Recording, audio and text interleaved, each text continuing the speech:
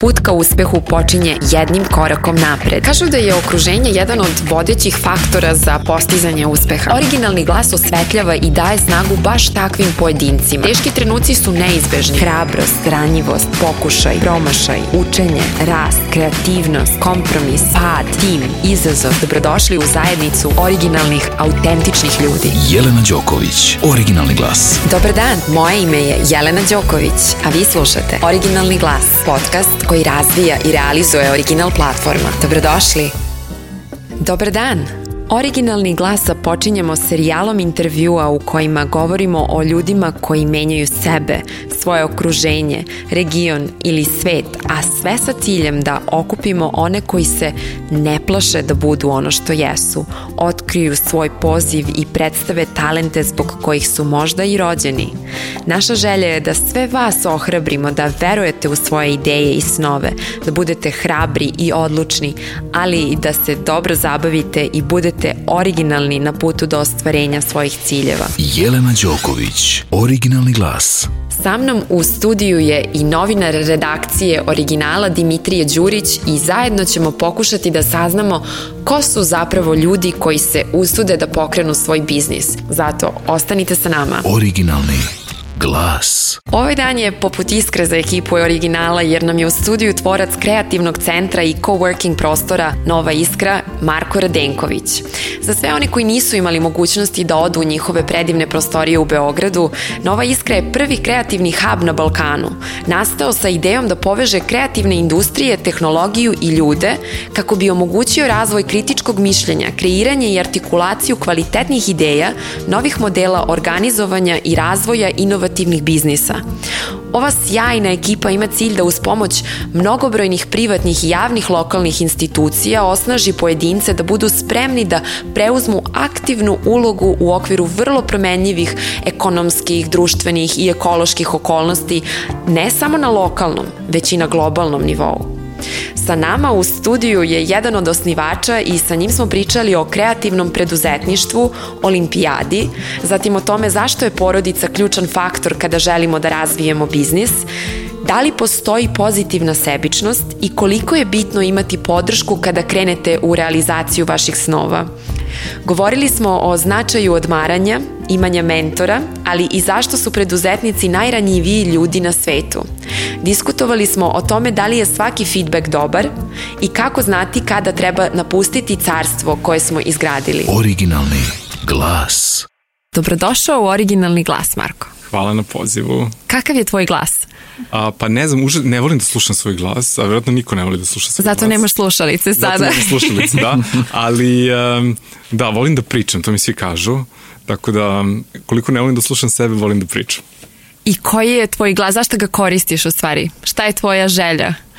Pa volim da radim sa ljudima puno, tako da i to me nekako najviše inspiriše, volim da upoznajem puno ljudi i nekako mi je drago što sve što sam do sada radio sam sa ljudima koji i mene inspirišu i od kojih mogu mnogo da naučim. I kad je počelo tvoje učenje? I oblikovanje u ovo što si ti danas? Da, pa rekao bih da nekako uvek kažu kao, ma ti si jedan od retkih koji kao znaju šta žele da studiraju i čime žele da se bave još dosta rano. Moj san je bio, verovali ili ne, da zapravo radim produkciju otvaranja olimpijade. I onda sam naravno krenuo da razmišljam. Vrlo mali san. Da, vrlo mali san, ali kao to mi je bilo, to želim da postignem. I onda sam tako nekako završio na Fakultetu dramskih umetnosti, studirajući menadžment u kulturi i produkciju, jer to je kao bilo logično zanimanje. A zašto baš olimpijske igre? Pa u stvari bio mi izazov šta je najveće što može da postoji, šta je to neki najveći muzičko-scenski spektakl koji je produkciono najkompleksniji i nekako sam uvek volao da budem zapravo nekako ne u spotlightu, nego nekako iza. Znaš, onaj trenutak kada kao, wow, sve funkcioniše, a ti si negde iza sa onom mikrofonom. Znači ti si osoba za koju niko ne zna u stvari. Da, i u stvari ne prije mi da i svi toliko znaju. Da, ali ne volim toliko to. Više me zanima nekako ono mehanizam kako stvari funkcionišu i kako može bolje da funkcioniše. To je u stvari ono u čemu pronalazim najveću inspiraciju. Kako nešto možeš da unaprediš. I to je nekako, kako da kažem, taj san je možda malo spasao, ali ne toliko koliko je možda evoluirao u to da sam već tokom fakulteta upoznao i zapravo radio sa mnogo kreativnih ljudi. od ljudi koji se bave likovnim umetnostima, muzičkim, baš najrazličitijim, i meni je nekako bilo uvek zanimljivo da budem taj ta neka spona između toga kako možeš da nekako stvoriš bolji kontekst za njih, u stvari, da se oni bolje izraze, da nekako bolje radi i razvijaju se na neki način. Tako da sam na tom putu nekako radio dosta i u pozorištu, radio sam... Ali si stalno u glavi imao tu želju i taj san da budeš u produkciji olimpijskih igara? Da, mada to je nekako iščezlo, kažem, pred kraj fakulteta, ali me uvek zanimala organizacija, uvek me zanimalo to kako stvari mogu da bolje funkcionišu, i nekako to već pred kraj fakulteta, pred kraj studija se rodila nekako ideja o novoj iskri u kojoj sam u stvari uložio najviše vremena, i što je bio taj neki prvi iskorak u to neko kao malo kreativno preduzetništvo, da ga tako nazovem, i to je već onako... Evo, sad sam već skoro 8 godina u tome, tako da vreme brzo prolazi. Da, wow, ne vidi se na tebi da je prošlo. Rekao si na početku vrlo važnu stvar, a to je da si od malih nogu znao čime bi želeo da se baviš. Na šta treba biti od malih nogu upućen da bi se, stvorila ideja o tome da znaš čime bi se bavio? Ja mislim da porodica zaista tu dosta utiče, u stvari. Ja sam imao tu sreću da je sestra nekako dosta uticala na mene i brata. A ti sa njom i radiš danas, je li tako? I danas i radim. Jako je, da kažem, u velik razliku u godinama. Ona je 8 godina starija od mene i brata, ali nekako ona je studirala istoriju umetnosti, kasnije je studirala i menadžment u kulturi i tako dalje, ali nekako uvek smo preko nje dolazili do nekih zanimljivih izvora informacije, i roditelji su nas naravno uvek motivisali i podsticali da prosto istražujemo ono što nas zanima. Ali zaista mislim da u porodici neka prva inspiracija dolazi, zaista, i to nekako stvori to tvoje prvo okruženje ljudi koji su oko tebe na neki način. To je da kažem moj neki prvi okvir. Drugi aspekt jeste taj što mi je bilo zanimljivo, u stvari muzika me dosta privlačila, radio sam jedno vreme kao DJ, to je manje poznato sada, tako da smo imali čak i radio emisiju, stalno sam nekako eksperimentisao. U stvari to pokazuje tvoju kreativnu stranu, potpuno. Ali opet kažem, više me zanimalo da budem sa te druge strane, nego da budem ispred mikrofona, tako da to je nekako, tako su moje studije u stvari. I gde si sada? Šta sada radiš? Šta je tvoje... Sada sam stvari, sada vodimo u stvari kreativni hub, i prvi put sad nekako mogu da kažem tu složenicu. Bilo mi užasno teško to da objasnim šta to znači 2011. kad smo započinjali to, jer smo zapravo shvatili da smo u toj oblasti na neki način pioniri u ovoj sredini, čak i u regionu, i jako smo uočili da to postaje neki trend u Evropi, u Americi i tako dalje, a to je zapravo sa cijelom tom nekom promenom koja se dešava u svetu, a ona se nekako bazira i na promenama u društvu i u ekonomiji i u toj jednoj opštoj nesigurnosti, koja je onako, nesigurnost je sada ključna reč. Zapravo smo shvatili shvatili smo da postoji potreba za kreiranjem nekih novih prostora, gde ljudi mogu da se udružuju oko nekih zajedničkih interesovanja, da jedni drugima budu podrška i prostor gde mogu da uče u stvari neke nove veštine i znanja, i da zapravo svi zajedno razmišljamo o tome kako možemo da pronađemo svoje mesto kao mladi profesionalci. Ali to sve nastalo iz neke sebične ideje da ti želiš da imaš to društvo, da ti se razvijaš, pa kao ajde da otvorim taj prostor za sve, jer možda i to njima treba. Pa jeste, mislim na kraju krajeva... Ali pozitivna sebičnost. Pa jeste, da, mislim, mi smo nekako od početka krenuli iz toga, jer smo zaista shvatili smo da mi nismo ništa posebni u tim izazovima kroz koje prolazimo. Nekako cela generacija prolazi kroz to. Jer s jedne strane imaš taj, da kažemo, obrazovanje, formalno obrazovanje kroz koje prolaziš, nekako se plašiš da ne dobijaš dovoljno onih praktičnih saveta koje ti mogu pomoći da ti pronađeš svoj put onog trenutka kada završiš svoje obrazovanje. I onda se pitaš, ok, gde sada mogu da pronađem ta nova znanja? I onda shvatiš, pa nema puno prostora. Tako da smo onda krenuli od toga, ajde da vidimo kako možemo da učimo u stvari. I naravno da je mnogo lakše kad si zajedno. to ti nekako i daje kredibilitet da možeš da priđeš nekim važnim ljudima, da možeš da uključiš i ljudi iz privatnog sektora i da nekako malo snažnije nastupiš pred javnim sektorom i da kažeš, ovo smo mi, nešto se menja danas i na tržištu rada i prosto prolazimo neke izazove i možda treba razmišljati o nekim novim modelima organizovanja. I to je zapravo nova iskra. Tako da 3 teme koje mi volimo da kažemo da se bavimo jeste šta je zapravo budućnost rada, odnosno šta ćemo raditi i kako ćemo se pripremiti za to. I kako utičete na to prvo pitanje?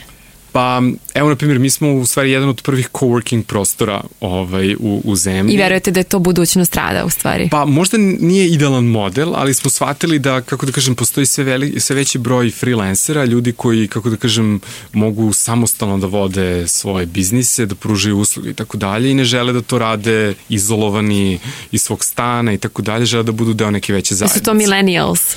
Pa recimo, da, u stvari to je ta neka kategorija millennials, ljudi koji zaista preuzimaju neku inicijativu i super je deliti radni prostor sa tom generacijom. I vi njima u stvari obezbedite kompjuter, obezbedite im sto... Pa da, u principu sve ono što ti je potrebno da bi funkcionisao tokom jednog radnog dana, ali i pored toga ono što je mnogo bitnije jeste neku mrežu ljudi sa kojima se povezuješ. Znači kod njih je uvek otvorena mogućnost da pitaju pitanja, da se informišu. Tako je, da. Kogod sedi pored njih, jel mogu ja tebe nešto da pitam vezano za ovaj samo kada zamisliš da, ne znam, pored sebe imaš grafičkog dizajnera, takođe sedi 2 advokata, tu je neki biznis konsultant, imaš i... Tolika raznovrsnost. Da, i ti samo jednu tutku shvatiš, ovi sad svi ljudi sarađuju zajedno, počinju zajedno da prilaze klijentima, imaš neki svoju support grupu koja ti je zaista potrebna, nisi sam i kao prepušten i neverovatno je koliko brzih i besplatnih saveta možda dobiješ za aparatom za kafu. Kakva je atmosfera? Da li je to gospodine ili brate, aj mi pomozi s ovim? Vrlo je neformalno. Neformalno, dobro. Tako da i zaista se trudimo da zadržimo tu neformalnu atmosferu i onda je zanimljivo kada dođu ljudi onako neki iz poslovnog sveta u delima i tako da uđu kod nas. Ali u trenerkama. Kao, znaš, razmišljam kao da možda uzmem 100 kod vas, čisto da dođem u Bermudama jedan dan, a svi su CEO-ovi nekih ozbiljnih kompanija i korporacija. Tako da i mislimo da se i ta neka korporativna kultura počinje da se menja i nije sada ideja, kako da kažem, da se potpuno spoji privatni, taj neki poslovni deo dana, već je zaista ideja da ne mora to da bude uštogljeno, ne moraš da budeš u izolaciji, već možeš zaista da se na dobar način povežeš sa ljudima u okviru jednog prostora. Pa da, to je u stvari fokus na deljenje znanja, iskustava i kreativnost, više nego na taj fizički izgled i prezentaciju tu. Tako je. Jelena Đoković, originalni glas. To mi je jako interesantno da pričamo o tome, o idejama i koja ideja je u stvari dobra i nije dobra i kakvo je tvoje iskustvo, pošto znam da vas zovu mnogi da vas pitaju hoćemo da kupimo ideje. Možemo da pričamo o tome malo? Da, možemo. Mislim, evo, nama je stvarno, pošto mi radimo i sa da kažemo, generacijama ljudi koji su još uvijek na studijama ili još uvijek prolaze kroz neku formu obrazovanja. Takođe radimo i sa ljudima koji već imaju neke formirane ideje i žele da prosto nađu neko mesto na tržištu ili da nađu partnere ili saradnike za to. A ideje su formirane kada? Pa... To je sad dobro pitanje. Ja mislim da nema jednog recepta. Mi kada pričamo o preduzetništvu kao temi, pričamo zapravo o, po meni, najranjivijoj kategoriji i grupi ljudi. Dakle, to su ljudi koji su spremni apsolutno da preuzmu rizik i da uđu u jedan svet koji je potpuno nepoznat. Najčešće nemaju neka predznanja ili iskustvo o tome, imaju samo misle ili žele ili zaista imaju dobru ideju, ali ti moraš da imaš jedan veliki broj ljudi koji treba da te podrži u razvoju te ideje i da zapravo ti budeš spreman da tu ideju prepustiš. To je nešto što je nama vrlo teško. I ja se sjećam koliko je meni bilo teško kad sam razmišljao i imao ideju nove iskre. Zapravo onog trenutka kad je ta ideja krenula da se razvija je bilo onog trenutka kad sam ja pustio tu ideju. Kad sam zapravo pustio, jer Nova iskra ima još 4 co-foundera, ko-osnivača, onog trenutka kada smo zaista pustili i rekli... Ste se vi svi pojavili u isto vreme? Sva 4 co-foundera i ti? Pa... Mislim, tvoja sestra i ti svakako jeste u isto vreme. Da, ali nije tako krenulo, nekako se organski, jer evo što je, na primjer, zanimljivo, a to može zaista uopšteno da se posmatra i za preduzetnike kao takve. Ko ti prvi pruži podršku u trenucima kada imaš neku ludu ideju? To su najčešće porodice i prijatelji. Dakle, oni su ti koji su uz tebe najčešće. I tu ili ti kažu da si lud. Ili ti kažu da si lud. Nema. Ili te to Sredina što nema. ti kažu da si lud, dodatno motiviše da im dokažeš da zapravo nisi lud i da si u pravu. Ali to je dobra stvar, zato što su oni ostrašćeni ili da ti kažu da, ili da ti kažu ne. Tako je. I te dve, u stvari, emocije su pokretačke emocije.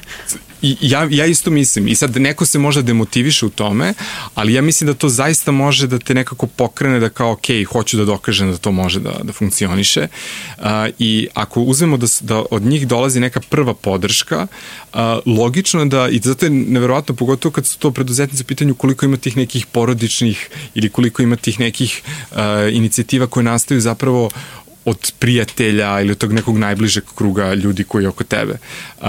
I mislim da je najveći izazov u stvari kada ideje ili ono na čemu radiš napusti taj prvi siguran krug ljudi, odnosno kada uključiš ljude koji imaju neka specifična znanja koje su ti potrebno da ideju razviš i tako dalje. To je prvi izazov, a drugi izazov koji smo mi prošli, ja verujem i dosta ljudi koji radi sa ljudima koji su deo porodice ili prijatelja, to je kako da iz tog jednog neformalnog ambijenta i komunikacije postane malo profesionalnije i kako se raspodeljuju obaveze, odgovornosti i tako dalje, i to je zaista veliki izazov. Šta je najteže u toj fazi?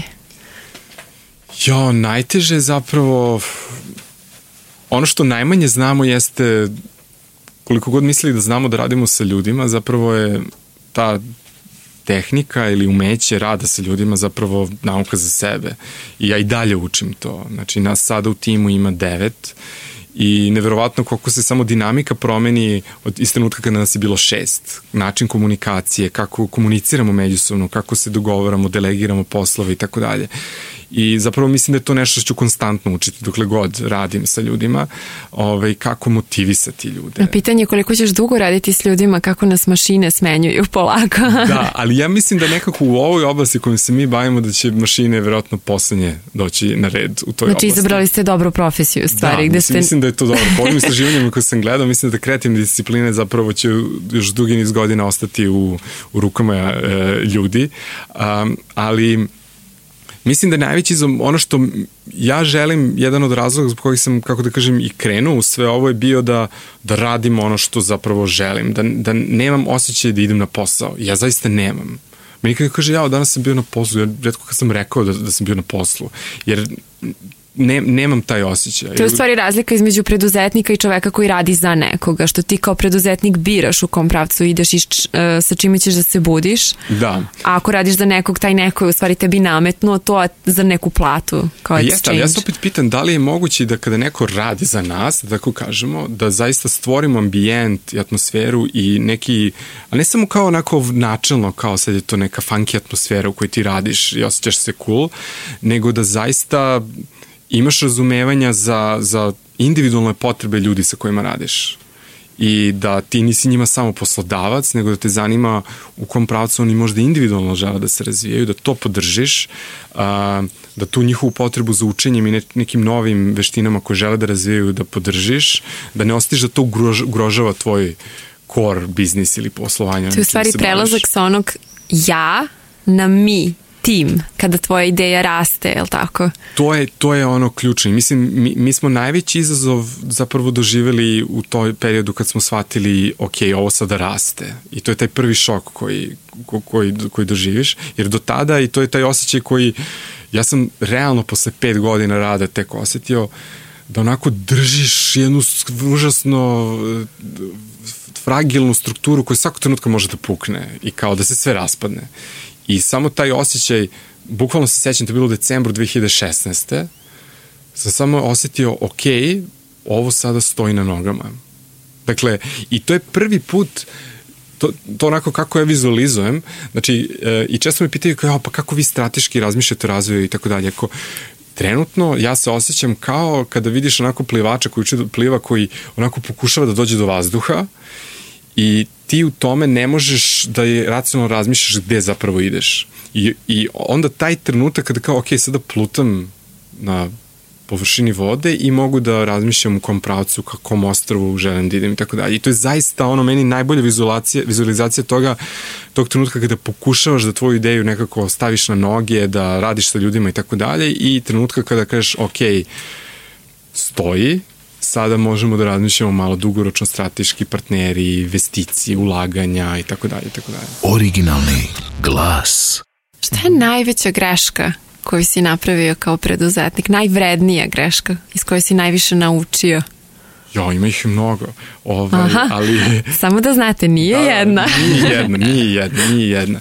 Ja mislim da je prva greška koju sam vrlo često, nju sam malo dotakao, jeste taj moment kada toliko misliš da je tvoja ideja dobra i ne dozvoljavaš drugim ljudima da utiču na nju, zapravo izazove dva problema. Jedna je da to vrlo često nije dovoljno dobra ideja, i druga je da te ljude koje želiš da uključiš u svoj tim nikada zapravo se ne osete kao da dele tvoju ideju. Ako si previše posesivan. I zapravo je onog trenutka kad sam naučio da se povučem, i čak i kada osjetiš onako u dubini sebe da možda ne ide u pravcu u kojem bi ti voleo, treba pustiti. Treba pustiti čak i da napravi se greška, nema veze, vratimo se nazad, pokušamo da popravimo i tako dalje. To je jedna. Druga je kada vrlo često nisam jasno presekao neke, kako da kažem, ja to onako vizualno zamišljam kao neku užad koja me vuče sa nekim starim projektima, idejama koje nisam ostavio na pravi način iza sebe. I to me je vrlo često demotivisalo i nije mi davalo dovoljno energije da se na pravi način posvetimo onome što mislim da vredi. Znači, ostavljamo te neke zaostatke koji su najčešće emotivni. Taj osjećaj, sad nisam završio ovo ili nisam na pravi način zatvorio tu stvar. I mislim da je vrlo važno nekada spaliti most iza sebe. Zaista. I da kažeš, ok, dao sam svoj maksimum, nije uspelo, ali idem dalje. Znači, ne zadržavati se na pogrešnoj ideji toliko dugo. Upravo to. I to je koliko god... Negde sam čula quote dobar za to, ne mogu da se setim. Ma mislim da svi, sad je to kao... Ali zaista ja sam to osetio na svojoj koži više puta da kako kažem, nekako iz nekih emotivnih razloga imam potrebu da budem deo nečega, a osjećam umor, ne osjećam se da doprinosim tome i tako dalje, nego sam više onako pro forme u tome, a to zapravo ti samo troši energiju i da sklanjati fokus sa onoga u što možeš potpuno da se užiš. Sad kad razmislim, u stvari to što ti govoriš jako je moćno, jer malo ko od nas ume da prepozna taj moment odustajanja, zato što uvek misliš možda ako još malo poguram, ako još malo samo da li postoji neki, da kažem, moment stvarno, da kažeš to je sve što sam, prosto kažu nam moraš sve da probaš, moraš da ne spavaš, moraš da prosto da ugrozimo zdravlje, je li to? Kad kažeš ne. Da, kad kažeš ne, pa ja mislim, ne znam, tu opet nema jednog recepta. Mislim da je to trenutak kada zaista osjetiš, ok, dao sam svoj maksimum i ovo može dalje da se nastavlja, ali znaš da nećeš razviti do tog nivoa do koga bi ti možda želeo i zaista možda treba napustiti to. Ja sam dao baš primjer kad smo pričali pre ovoga, jedan od naših kolega, on je vodio dugo jedan muzički festival, elektronski, onako, bio je underground, bio je užasno poštovan u svetskim okvirima, ali u nekako lokalnoj sredini on je uvek nekako imao puno problema oko pronalaženja finansiranja i tako dalje, i tako dalje. I to je počelo užasno da ga umara. Ali s druge strane, on je osnivač toga. Dakle, to je njegova ideja. Ljudi su zgradili svoj imidž, odnosno percepciju, kako kaže, kada kažete festival, to je on. I on je uradio jednu stvar koju retko ko je uradio. On je organizovao jedne godine, organizovao je žurku koja je zapravo bila sahrana tog festivala. I flyer za poziv za tu žurku je bila zapravo umrlica na kojoj je pisalo Every ending is the new beginning. I ja kad sam ga pitao zašto si imao potrebu to reši, on kaže, to je taj individual, ja tek sada to razumem, da je on osjećao potrebu da zatvori to poglavlje. Da se oprosti od toga. Da se oprosti od toga. I nije, kako da kažem, nije to doživao kao failure, on je rekao, ok, iz ovoga će izrasti nešto drugo, u nekom drugom pravcu i tako dalje. On je jedan od co-foundera Nove Iskre. Ali taj njegov gest, taj njegov, kako da kažem, više simbolički način je doveo do toga da je on zaista zatvorio to poglavlje i krenuo neko novo. I meni to, ja to nikada nisam na taj način uradio, a više puta sam osetio potrebu. I to je, zaista trebaš imati tu neku individualnu snagu i reći, ok, sada je dosta. I nikada nije napustio, nego to je evoluiralo u mnogo drugih različitih projekata i svaki je zanimljiv na svoj način, ali je bilo potrebno da postoji neki closure, neka završnica toga. Pa, sjajna priča, baš sam zahvalna na ovoj priči, zato što ne mogu ošte da zamislim taj moment kada neko prosto, fantastično, ne znam šta da kažem. Ja sam isto želela da podelim sa našim slušaocima u stvari da nova iskra se širi. Odnosno ja bih tebi da dozvolim da ti to kažeš za kraj. Pa to je, svi me zezaju, kažu, ti ne možeš da funkcioniš ako nemaš jedno gradilište otvoreno, i mi smo na primjer od otvaranja 3 puta proširivali novu iskru i sada smo u stvari prvi put došli u tu poziciju da želimo da nekako otvorimo više prostora po gradu i sada planiramo otvaranje u Zemunu, što nam je totalno ako palo s Marsa. Veće ili manje? Duplo veće. Ali imamo još plan za širenje, hoćemo da otvorimo još 2 lokacije u narednih, nadamo se, 10-12 meseci. Imamo super partnere koji nam pomažu u tome i totalno smo uzbeđeni i nekako prvi put sada i proširujemo tim. Ja sam baš danas imao intervju, odnosno razgovore sa ljudima koji će nam se priključiti i nekako osnažiti taj novi početak. I bio sam koliko sam nekako osjećao, sad sve ovo nekako raste i uvijek imaš taj strah, ali s druge strane mi je bilo super kad sam shvatio, dolaze novi ljudi i svako od njih donosi nešto novo i neku novu energiju i nešto svoje i to mi je posebno uzbudljivo, tako da se radujem tom novom početku. I ja se radujem, baš zato što sam bila u vašim prostorijama i zato što se radujem da ja dođem i bukiram sebi svoj sto. Da, uvijek ćemo imati mesta, tako da. Hvala ti puno što si bio sa nama. Ja mislim da ćemo mi ponoviti ovaj razgovor jako brzo. Super, jer nismo zahvatili ni delić onoga što ti možeš da ponudiš nama i ja se jako radujem da čujem još iz tvog iskustva. Super, i meni je bilo zadovoljstvo i hvala što si nam omogućila i stvorila vreme da o svemu ovom pričamo. Hvala ti. Jelena Đoković, Originalni glas. Slušali ste prvu epizodu Originalnog glasa, podcasta koji realizuje platforma Original. Kroz Originalni glas želimo da promovišemo autentične i originalne ljude koji, zahvaljujući svom predanom radu, menjaju svoj svet i kreiraju bolji svet za sve nas. Pozivamo vas da zajedno sa nama upoznate njihove priče i budete deo ove avanture. Svoje pitanja i sugestije nam možete slati na e-mail adresu orgnl@novakdjokovićfoundation.org, koji ćete naći i u opisu ove epizode. Pratite Original na društvenim mrežama da ne biste propustili naredne epizode Originalnog glasa. Radujemo se vašim komentarima i prilikama da učimo od vas.